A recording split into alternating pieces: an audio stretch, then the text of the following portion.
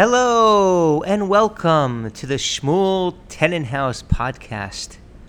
My name is Podcast, and this is my Shmuel Tenenhaus. I am so happy that you're here. Truly, I'm very happy. Now, you may or may not have noticed that sometimes, most of the time, we start off with the mikveh song. And we cannot listen to music because bad things could happen to you if you listen to music. So we have no music. However, do not worry. I wrote a little song for everybody. It's a cappella and there's no beats. Also, I can't find anybody who would want to do this in tandem with me. It is a song that is often sung to me by my children, and it involves the use of my phone, which they seem to enjoy more than they enjoy me. It goes like this. Can I use your phone? Can I use your phone? I need electronics. Do you have Instagram? Do you have Snapchat? Give me your phone. Can I use your phone? He already had 10 minutes. Now it's my turn. I want to get this game. Can you swipe this finger? Anyways, thank you, ladies and gentlemen. That is my a cappella song for this Chol Hamoed called Can I Use Your Phone? Perhaps we will have to release it as a single, but who knows? Who knows what will be? So there's a lot of information to discuss here, and I'm going to try to go over everything while we do. And again, thank you for being here. This is the Shmuel Tenenhaus podcast. I am Podcast, and this is my very own Shmuel Tenenhaus. So the first thing is the mask mandates were lifted. And normally I try not to talk much about politics on this podcast because it is boring and trivial, but this is very big news. Now, I'm very excited that we don't have to wear masks anymore, particularly on airplanes and other places where people wear masks. But I am a little concerned because now where I go to shul, there were people that were very, very machmer, where they were very, very strict and wore masks all the time. Now that they don't have to wear it on planes, there are people rocking up to shul. They are no longer wearing their masks. Now, that is a problem because I understand if you weren't wearing a mask up until now, we've been used to your germs in the ecosphere in our synagogue. But if you were not coming unmasked to shul, you were wearing a mask, and now you're not concerned and you're taking the mask off. I don't know if it's safe for you or for everybody that's there, just because your immune system is weaker than the rest of ours because you've been masked up and just more careful. And there's just new pathogens that have been going around and different variants. And we've flattened the curve. Things are going okay. So I do propose the following compromise, that if you were not wearing a mask in shul and other private places, public places, when 2022 started, then you can continue the year. But if the cutoff period is 2022, but if you went into 2022 like the first week of January and you were still wearing a mask, then I propose you keep it on through 2022. Let's just get through these next couple of months. Again, leave things as is. We don't want to rock the boat. And then in 2023, I think that would be a fair time. But otherwise, just to yank your mask off now, I do think it is a little irresponsible. And I think we should just be more sensitive and a little more careful. So let's talk about Pesach, Passover. They're both kind of the same thing. And some notes about my experiences. So first of all, before Pesach, I had a couple things I had to do. I had to get a haircut because you can't, no haircuts. And so I also had to get pants because you need Yontif pants, you need Shabbos pants. The other ones, there were stains all over places. Some of the places were sensitive areas. Some of them were not sensitive areas. And it's not alluding to anything. It just, pants get dirty. And so I went to the mall and I pre-ordered some pants online from Banana Republic. Now, when I went to the mall in Aventura here, which is about the size of Brooklyn or Manhattan, that's what the Aventura Mall is, I actually parked and had to walk through Macy's to get to Banana Republic. And I don't know if you can relate, but it felt very uncomfortable and awkward to take advantage of Macy's and use them as a shortcut to get to Banana Republic. And I know Macy's potentially benefits from the foot traffic, but I was clearly not. I almost felt like just walking over to a store rep and being like, hey, listen, is it okay if I just walk through here and get my stuff from Banana? Like, I kind of knew that they knew that I wasn't serious about the Macy's experience. In general, Macy's, and I will say the same thing for department stores, it's one of those things like you're in a hospice. The people there don't know yet that it's over, but it's over. Like, everybody has known for years that it's over. And it's eerily quiet. Almost like a cemetery. And you always wonder, is just any bodies buried under the racks of clothing that they have there, which would be another great revenue stream for Macy's. And, if I do feel that if I'll ever be confronted by a Macy's or a Sears or JCPenney employee to be like, hey, what are you walking through our stores to get to the younger stores?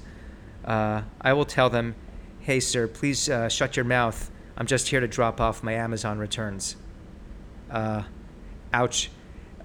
Which is kind of crazy that the department stores, what's keeping them alive right now is the fact that you can drop off your Amazon returns at some of these places. And I don't quite get it, because that seems to be like putting salt on the wound.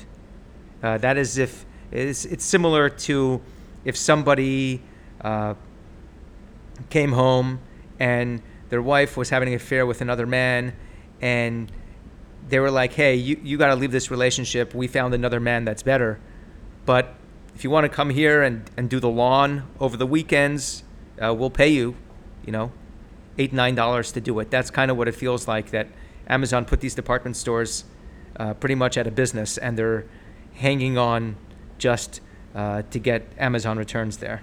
Very interesting experience. So with Pesach. So Pesach is now over. When Pesach time is over, it's almost like a season, and I go back into the real world. It is as if I have been released from like a time capsule. My eyes are still blurry. My body feels all out of sorts because I haven't been to the gym in some time, and go out there just making sure that the world is still the same. Kind of when I go back into the real world after Pesach, it kind of feels like we were Noach in the ark, and now there's the dove and the raven going outside quickly to chop a bag of pretzels, come back in, make sure everything is safe, venture back out, get something else. So some things to share. I basically wrote up all my interesting things that I did over Pesach, and the least interesting things, and I want to share, obviously, the things that I find least interesting, because I get a kick out of it. So the first day of Chol Hamoed, I had a calling. It was instinctive, and we went to Dream Mall. I think that's what it's called. Maybe Dream Mall of America or American Dream Mall. It is in New Jersey, and Uh, it was a very cliche thing to do, and again, I do have a neshama, and I have a soul, and I was being pulled there.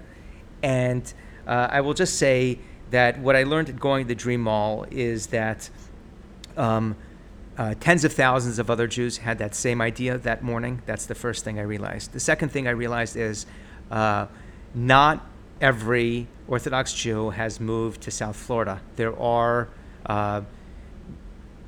tens of thousands that are still there, and they congregate in that Dream Mall during Chol Hamoed. And the third thing is, just based on the turnout there of Orthodox Jews in the mall, it seemed like there was somebody going through Jewish communities with a bullhorn going, everybody get your jasses out of your house. Everybody's going to Dream Mall today for Chol Hamoed. If we get 10,000 people in there today, parking is free. But there's like a Groupon, but we need all 10,000 of you. And that's kind of what happened.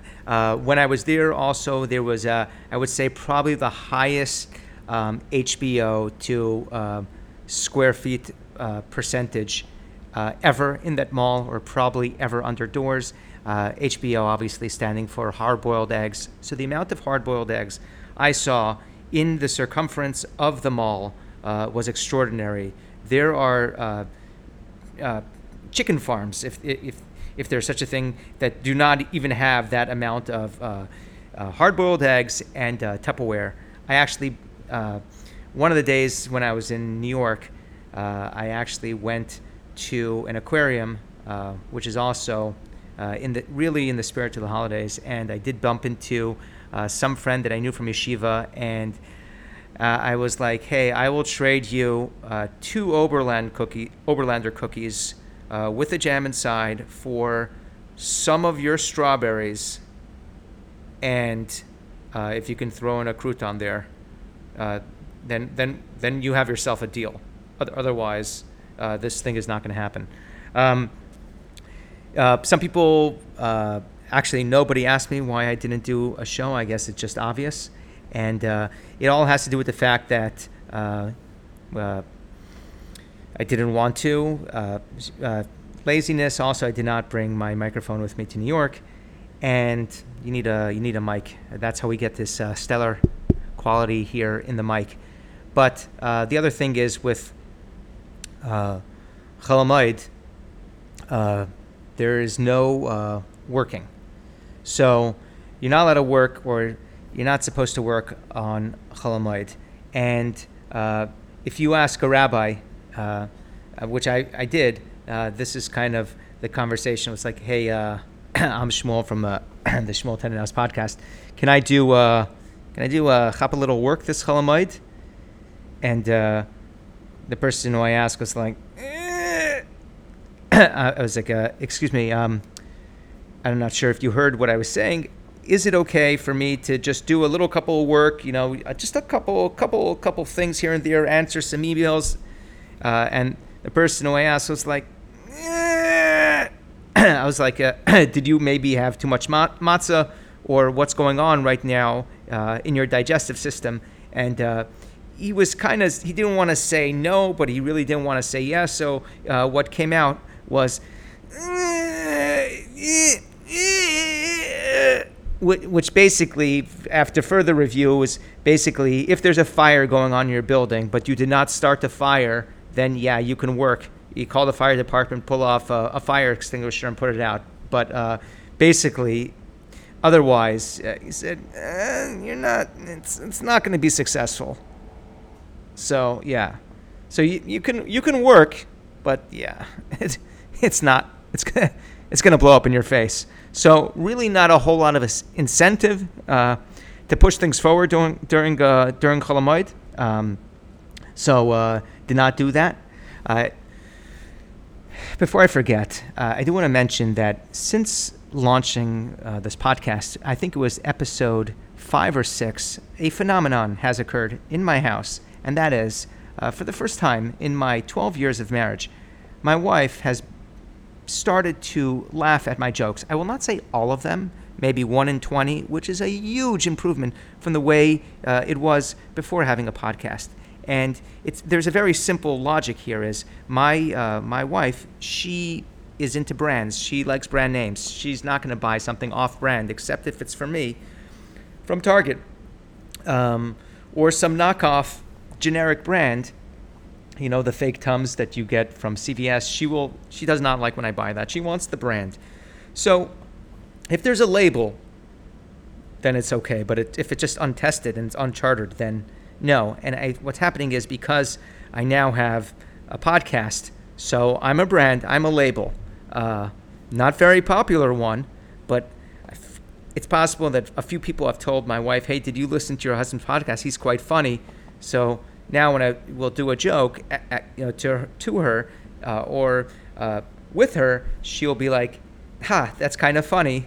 And I think I'm picking up on what the motivation is there. Let me just cross this off my list here, because I wanted to insert that during the podcast.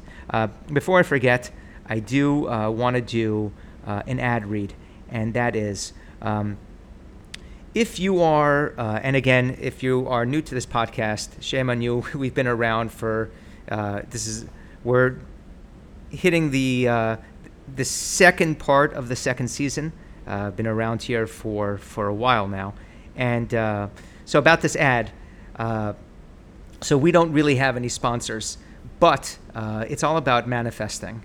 And if we manifest ad dollars, they will come to us at some point in time. And so here is the ad.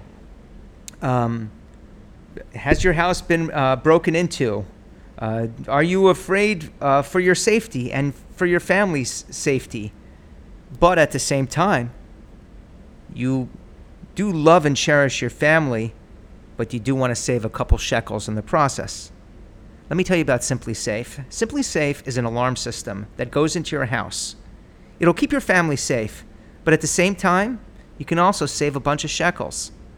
And if you already have Simply Safe, you already know what I'm talking about. It comes in a box. You can install it by yourself. You can laugh at everybody who's paying for a regular, properly, professionally installed alarm system, which is dependable.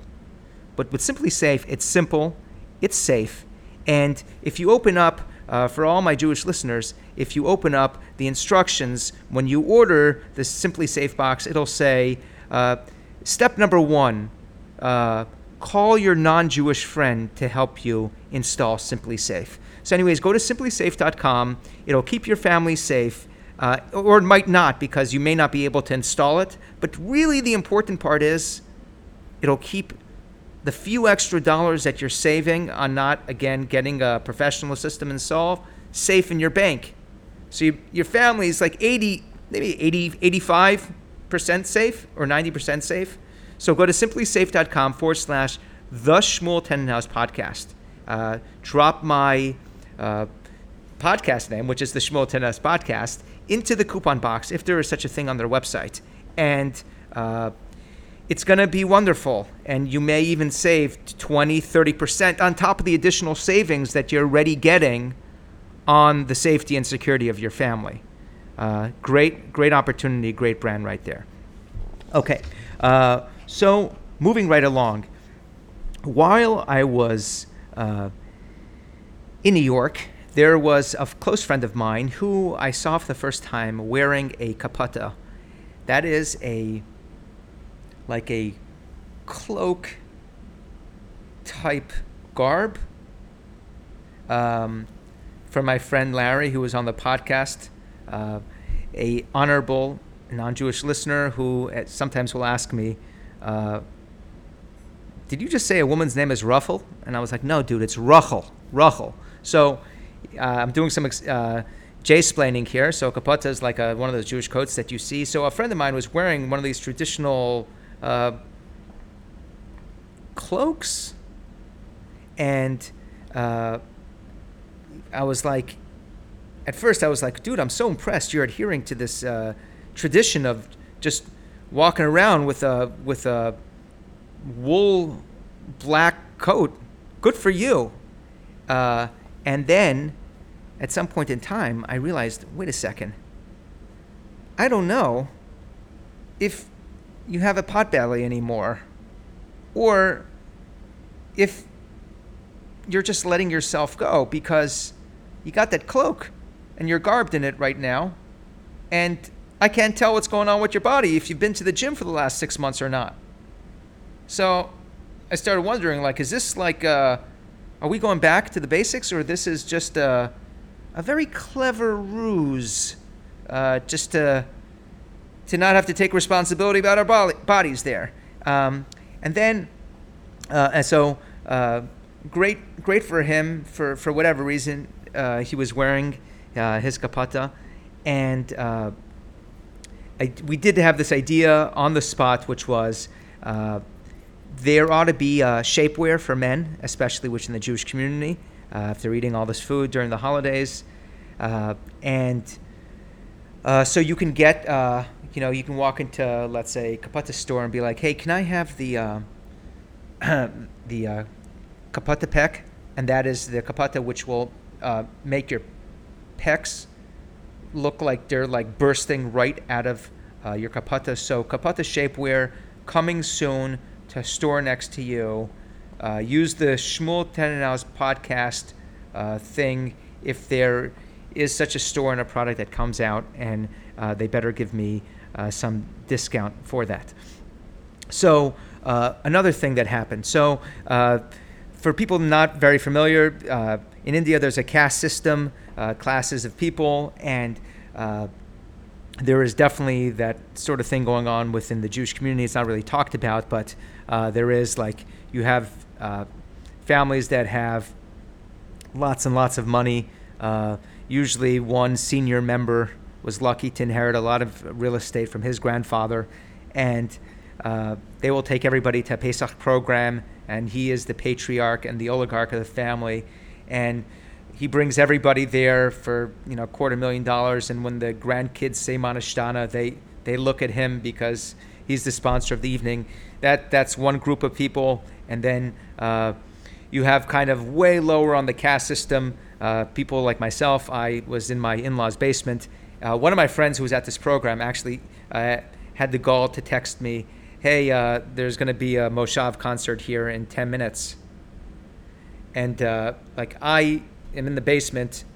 He's in San Diego about to get a live concert. In the basement that I'm in, I actually hear the rats wrestling in the wall against each other. And I can't even put on music just because it's Chol Hamoed. And then you have also people fly to different countries. You have people who are not even in a single location. They'll be the first days and the second days. So there's a caste system going on. Let's just acknowledge it. So now, I think it was because I was sleeping in a basement, and maybe the window was open to get some air from the people's shoes as they're walking by over my head, because I'm below the ground, and my face got really dry. And maybe it has to do with there were maybe the allergies and then the cherry blossoms going on. I don't know what it was. Maybe my face just wanted to take on the appearance of a piece of matzah during the holiday season. But my face got super dry, and I did something I never have done before, which was I used some of my wife's face moisturizer. And let me just tell you something. It was mind-blowing. It was a really good experience. I'm embarrassed to say my wife has been asking me for a long time, please do something about your face. And I never have. But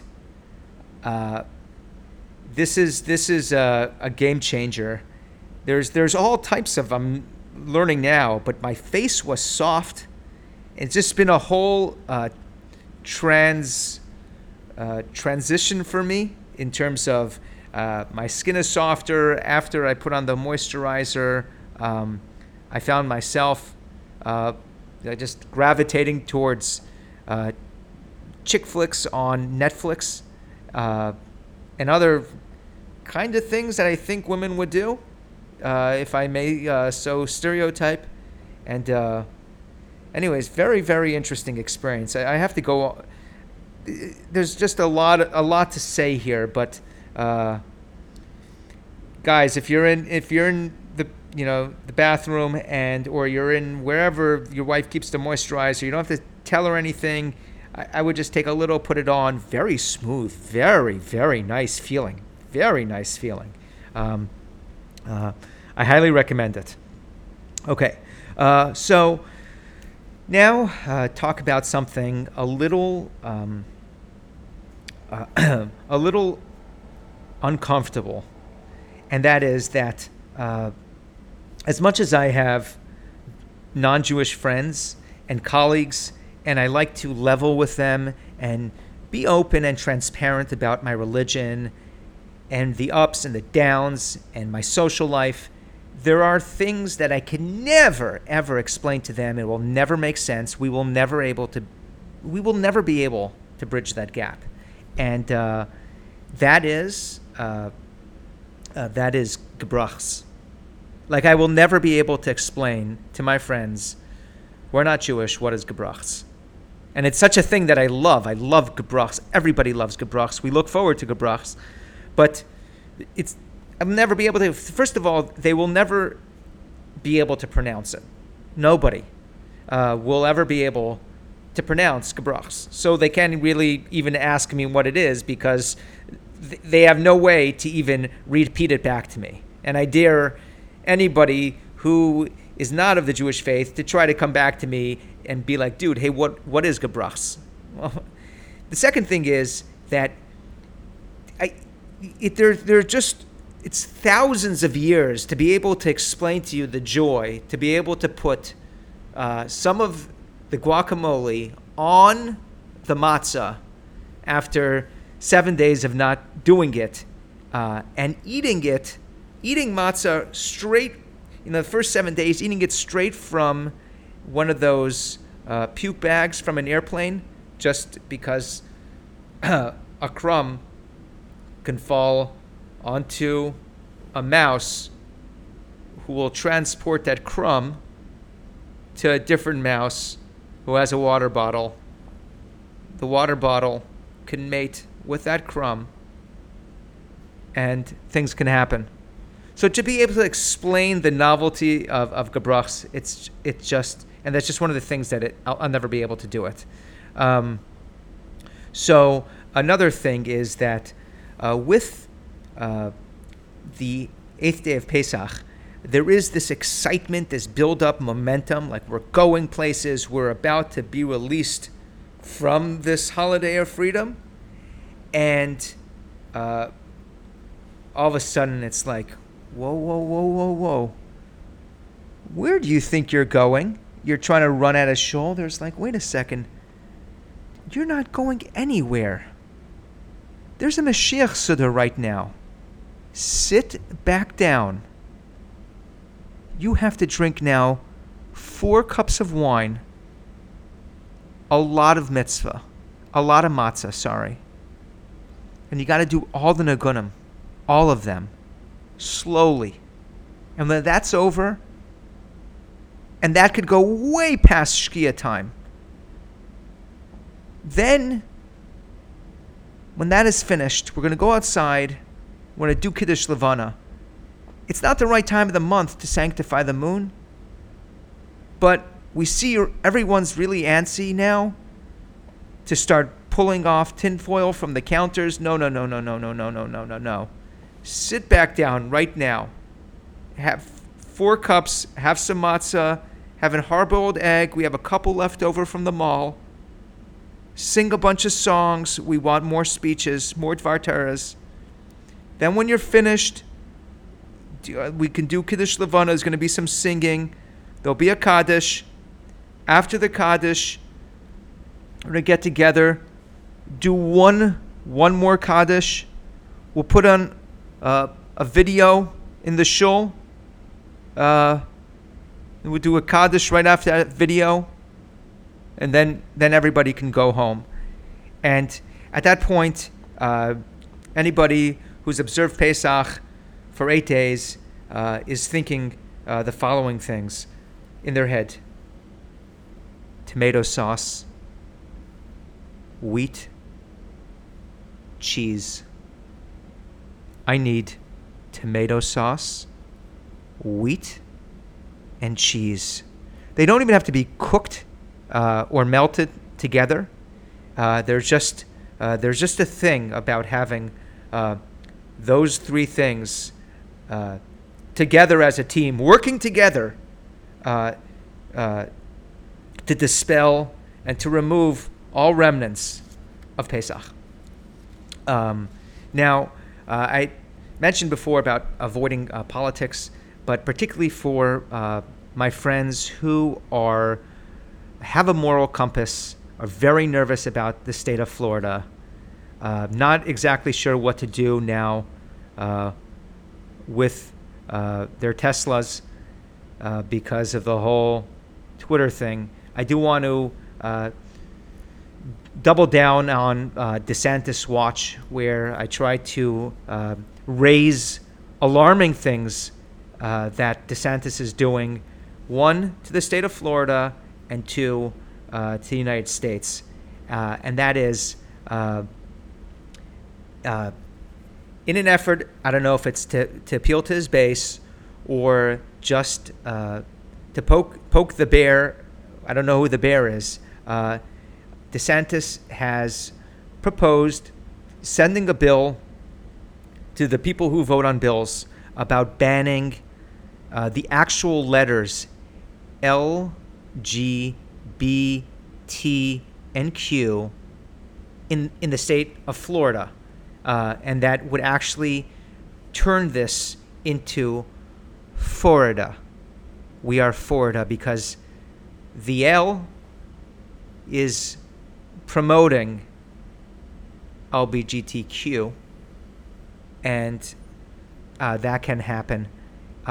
Even the letters T from LGBTQ are out. So it's the say of Florida. I am broadcasting live to you from the state of Florida. In general, I don't know why people are freaking out about Disney and all their content because, for example, now my wife and I have to, at some point in time, have a conversation with our child about the birds and the bees, and the fact that there is a multi-billion-dollar company that's been in the entertainment space for years, is a trusted brand.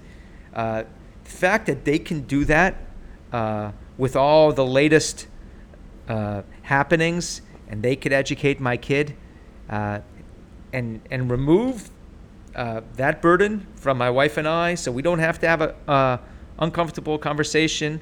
We just have to get Disney Plus, and then our kids will know everything that they need to know.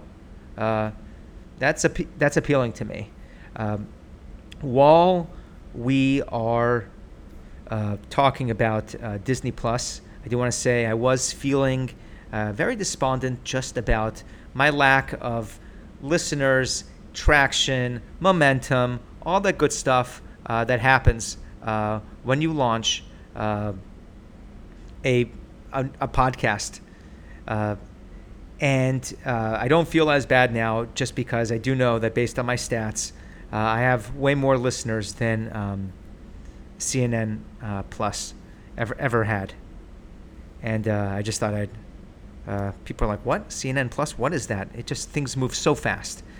Another thing that I don't want to cause too much alarm or panic is, and nobody's really making a big deal about this, is that Netflix has announced that they will be cracking down on password sharing. To me, and I don't want to be a doomsayer, this could lead to the next civil war, just in terms of families really going at it. Because we do know that there's one person in the families paying, everybody else has their profiles on there. And I'm just telling you, this is coming, this is happening. I would make whatever alliances you need to make with your family to make sure that you're on the up and up. But I highly encourage everybody to have a backup plan, or just binge to the point where when there is that crackdown, you have so much TV in your system that you can just let it ride for a couple of months. So now we are going to talk a little bit about the M-Train. For those of you who are not familiar with the M-Train is all about this miracle drug called melatonin. And it is a staple in many households. And basically, you give it to your kids if you don't want them to wake up or come to your room during the night. Like if you don't really want to see them after bedtime until the morning, basically all aboard the M-Train. And I do have an ethical question to ask, which is, now that it's out in the open and people know about melatonin, is it ethical not to give your children melatonin? Because we know it helps them sleep all the time. And also, like, how early after they come home from school is it appropriate to give them melatonin? Like, if you had a really rough day at work and the kids come home, you'd be like, hey, here's a cup of orange juice. Then there's no drug or agent inside of here that can make you really sleepy. Here, have some. And then the kid is just basically sleeping, and you and your wife or your spouse, if it's a wife or if it's a husband or if it's nobody, if you're a single parent, you basically have to put the kid on your shoulders and put him down on the couch. And I just wonder, at some point in time, they right now say if you give like 3 drops, if they weigh 50 pounds, and if they weigh 100 pounds, maybe you're feeding them too much if they're 3 years old. And I don't know why they have to put that commentary on the back of the melatonin. There's so little space there. Why do they have to comment about the kid's weight? And then they're like, but at some point in time, when is the label going to be like, hey guys, if you and your spouse or you guys just want to sleep in until 11, I would suggest 2 teaspoons. If you really don't want to do anything on Sunday, you guys are too cheap to go out, I would recommend a teaspoon now. Then you wake him up middle of the night, give him another teaspoon. That should get you guys through the afternoon if you really want. He'll still be a little hazy. It's almost like the kids. It's almost like the kids now are like enemies of the state of Russia, where they have to make sure that there's nothing in their juice or their smoothies, and my kids are getting smarter. Like, I will give them a smoothie now. They're like, no, you taste it first. Yeah, let's see you taste it. So they are definitely catching up to this. So now I wanted to talk about 2 last things, very morose in topic, and these could bring out some feelings of it's not melancholy, but we just I have to go there. So the first is number 1. I do think that we do have fast days.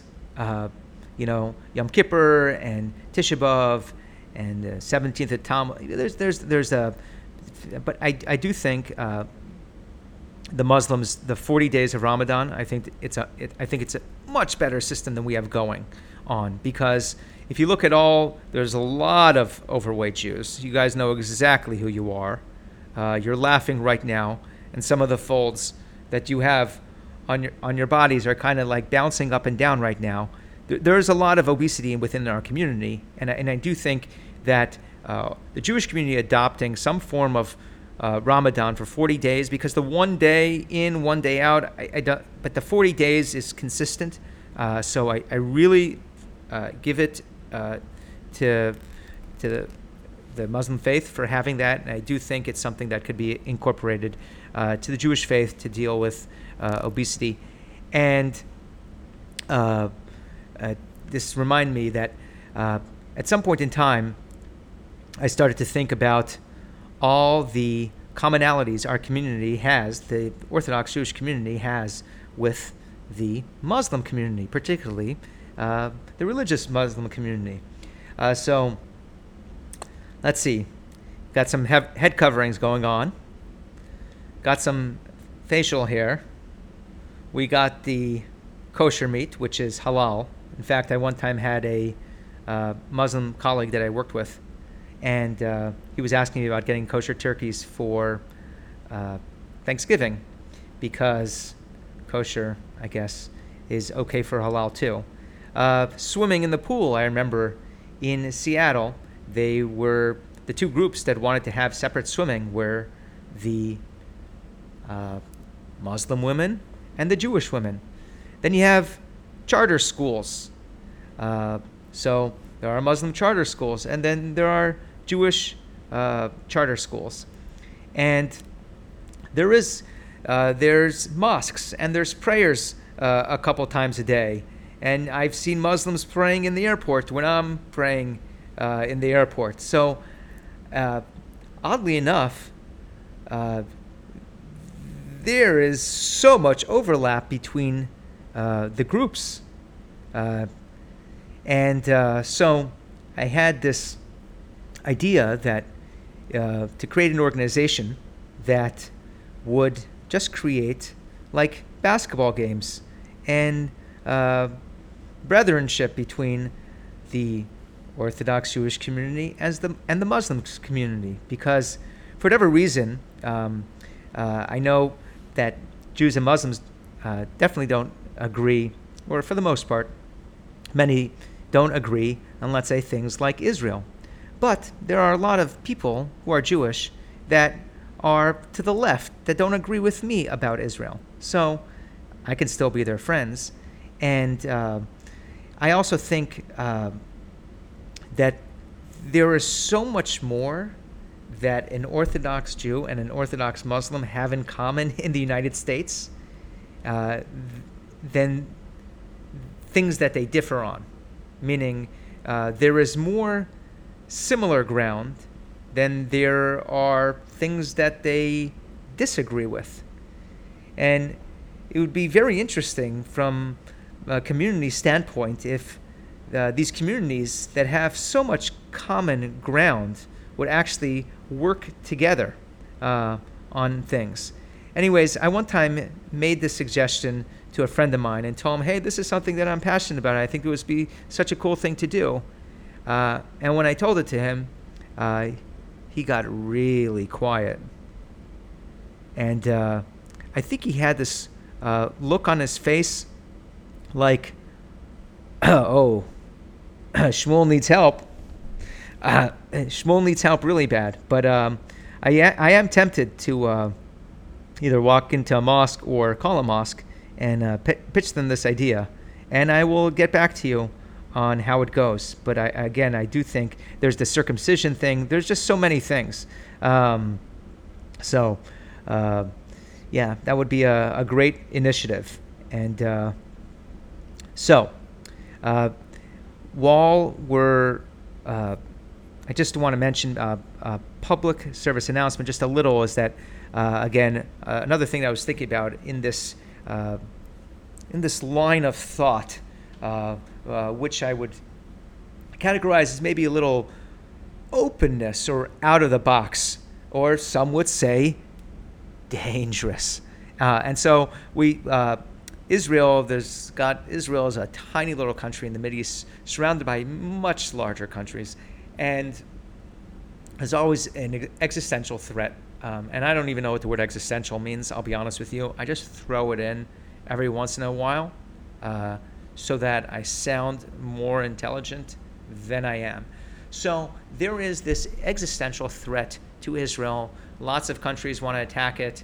Jared Kushner tried to make peace deals with some countries, and there have been wars. There's been the 6-Day War, the Yom Kippur War. There are different wars, and these are external threats. And sometimes, unfortunately, you have terrorism within Israel too.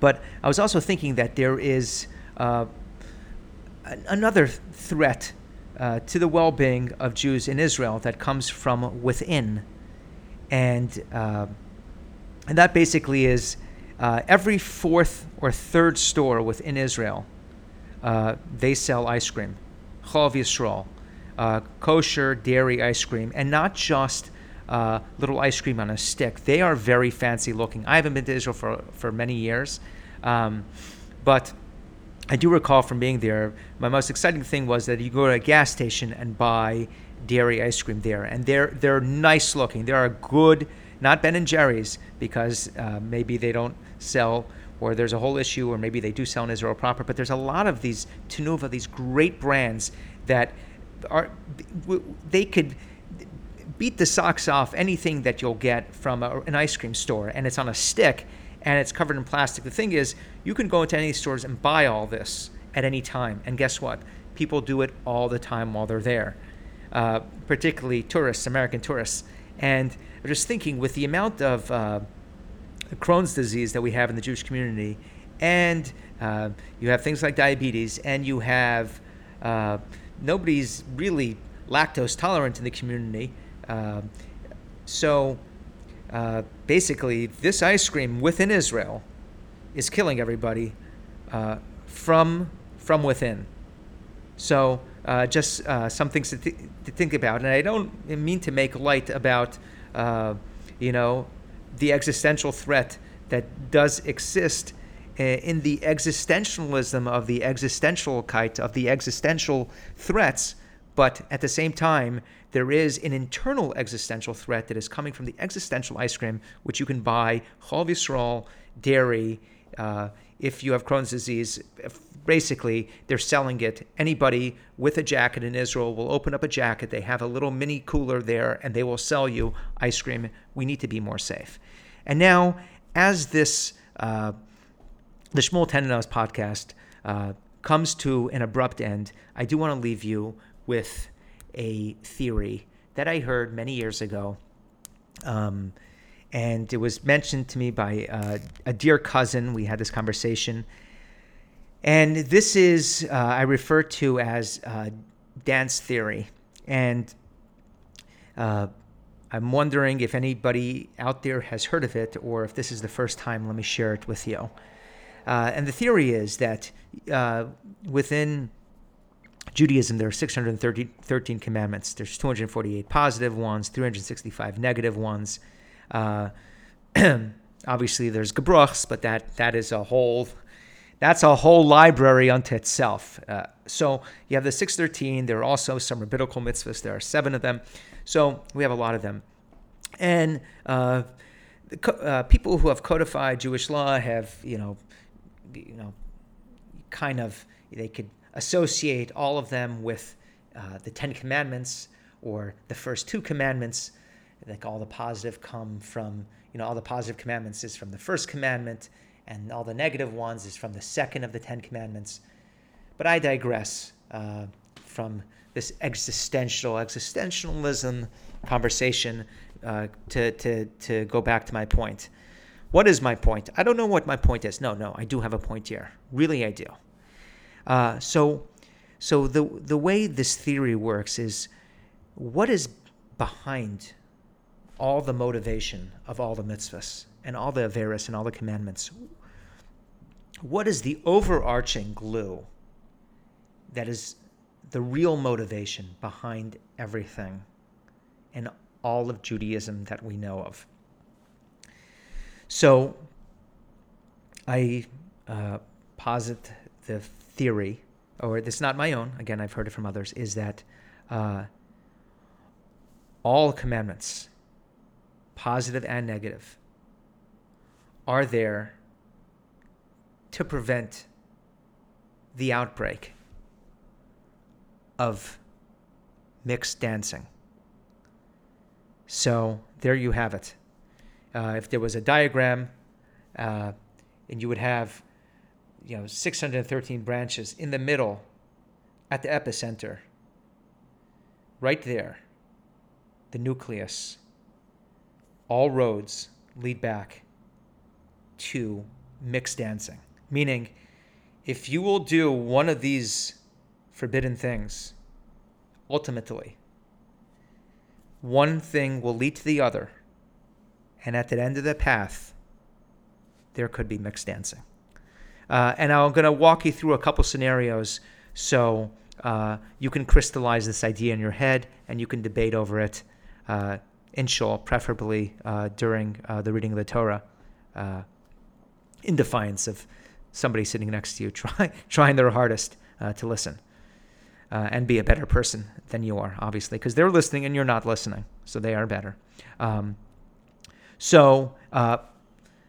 One tiny digression, and then we're going to get right back to this. I know we're getting to some good pieces, but I just want to say, when I go to shul, the first thing I do, especially if it's a shul that I've never been there, is I want to sit next to a surgeon, particularly a heart surgeon, because if my kids come to me with candy wrappers that have letters that I don't want to tear on Shabbos, if I'm sitting next to a heart surgeon, I'd be like, hey, dude, do you mind just, my kid has this candy. I know you're a surgeon, and I know you deal with like really valves and stuff like that. Just open this candy, because if I'm going to hell, the last thing I want it to be over is a Laffy Taffy.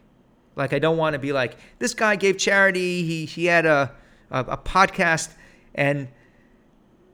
but look at Exhibit A. This is a Laffy Taffy joke, and look at the answer. It just torn right there, in like a beast ripped it like a Vilda Chaya during Shabbos. If I cannot find a heart surgeon to sit next to in shul, I will seek out a bomb detonator, because I did watch Hurt Locker. They are very good with tiny little wires and make sure that they don't blow up. And so I'll be like, hey, I know you were deployed in Iraq and you were detonating these bombs. Please, my kid has this candy wrapper, which for whatever reason is almost impossible to open up on Shabbos without committing 7 to 10 laws. Do me a favor. Can you just open it up so the letters don't break? Okay, so now back to the conversation of the mixed dancing theory. And that is that, so how everything stems from mixed dancing. So let's start with the 10 Commandments. You have thou shalt not steal, which is actually kidnapping, but let's say stealing anything. The problem with stealing, obviously, you can't steal. That's like a regular law. The real problem is that if you steal, right, you will take your earnings, the money that you stole, put some in the bank, take some, have with you in your pocket. You could end up visiting a pub, and out of the joy that you now have with this excess cash in your pocket, you will drop a quarter in that jukebox. A song will go on, and you know where this goes to. Somebody else could be there. You can get up, start dancing, and one thing will lead to the next, and it'll lead to mixed dancing. So as you see, stealing, it's on the exterior. But again, the real fear is the mixed dancing. Next, murder. Again, somebody doesn't like somebody else. He murders them. This doesn't happen. I'm saying it so casually. That's not who I am. I'm just saying it as if like this is what happens. So he murders the other person. Now he's guilt-ridden. So what does he do? He goes to like a general store. He buys a 6-pack of beer. There's a little people congregating outside. There's music blasting from the speakers.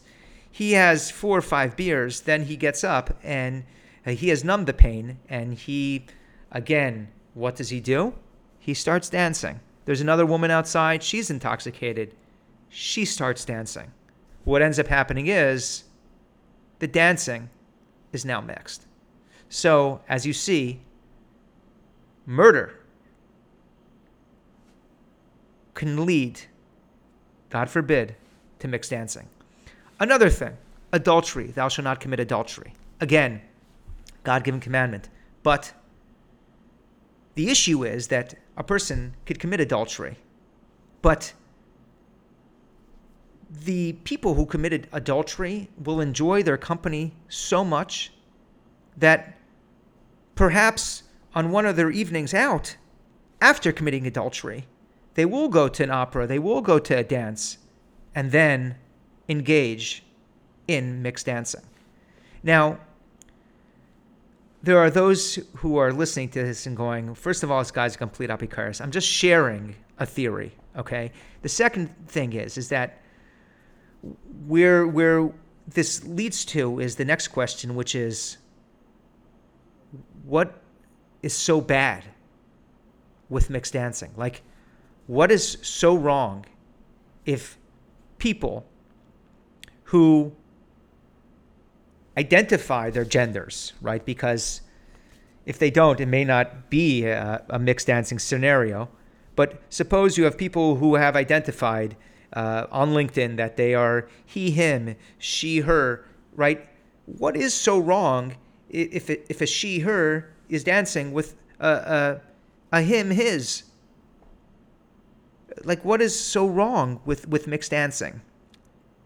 And the obvious answer, to me at least, is that the problem with mixed dancing is that if the people who are doing the mixed dancing really and truly appreciate and enjoy that experience of mixed dancing, that could, God forbid, lead to more mixed dancing, because the original mixed dancing was so good that they will be like, hey, that was quite good. Let's go on to the mixed dancing. And so at the root of the mixed dancing issue is more mixed dancing. And with that, I wanted to conclude this podcast and tell you that I love you all, and I'm rooting for all of you. And it's going to be great. I do actually have some guests lined up. This is true. I just didn't have time to reel them into my, give them a little drink laced with melatonin, then just grab them and yank them into my garage and do a recording. But I have two prominent guests that we will have on an upcoming show. Thank you very much, and I will see you, or you will hear me next week. Thank you very much.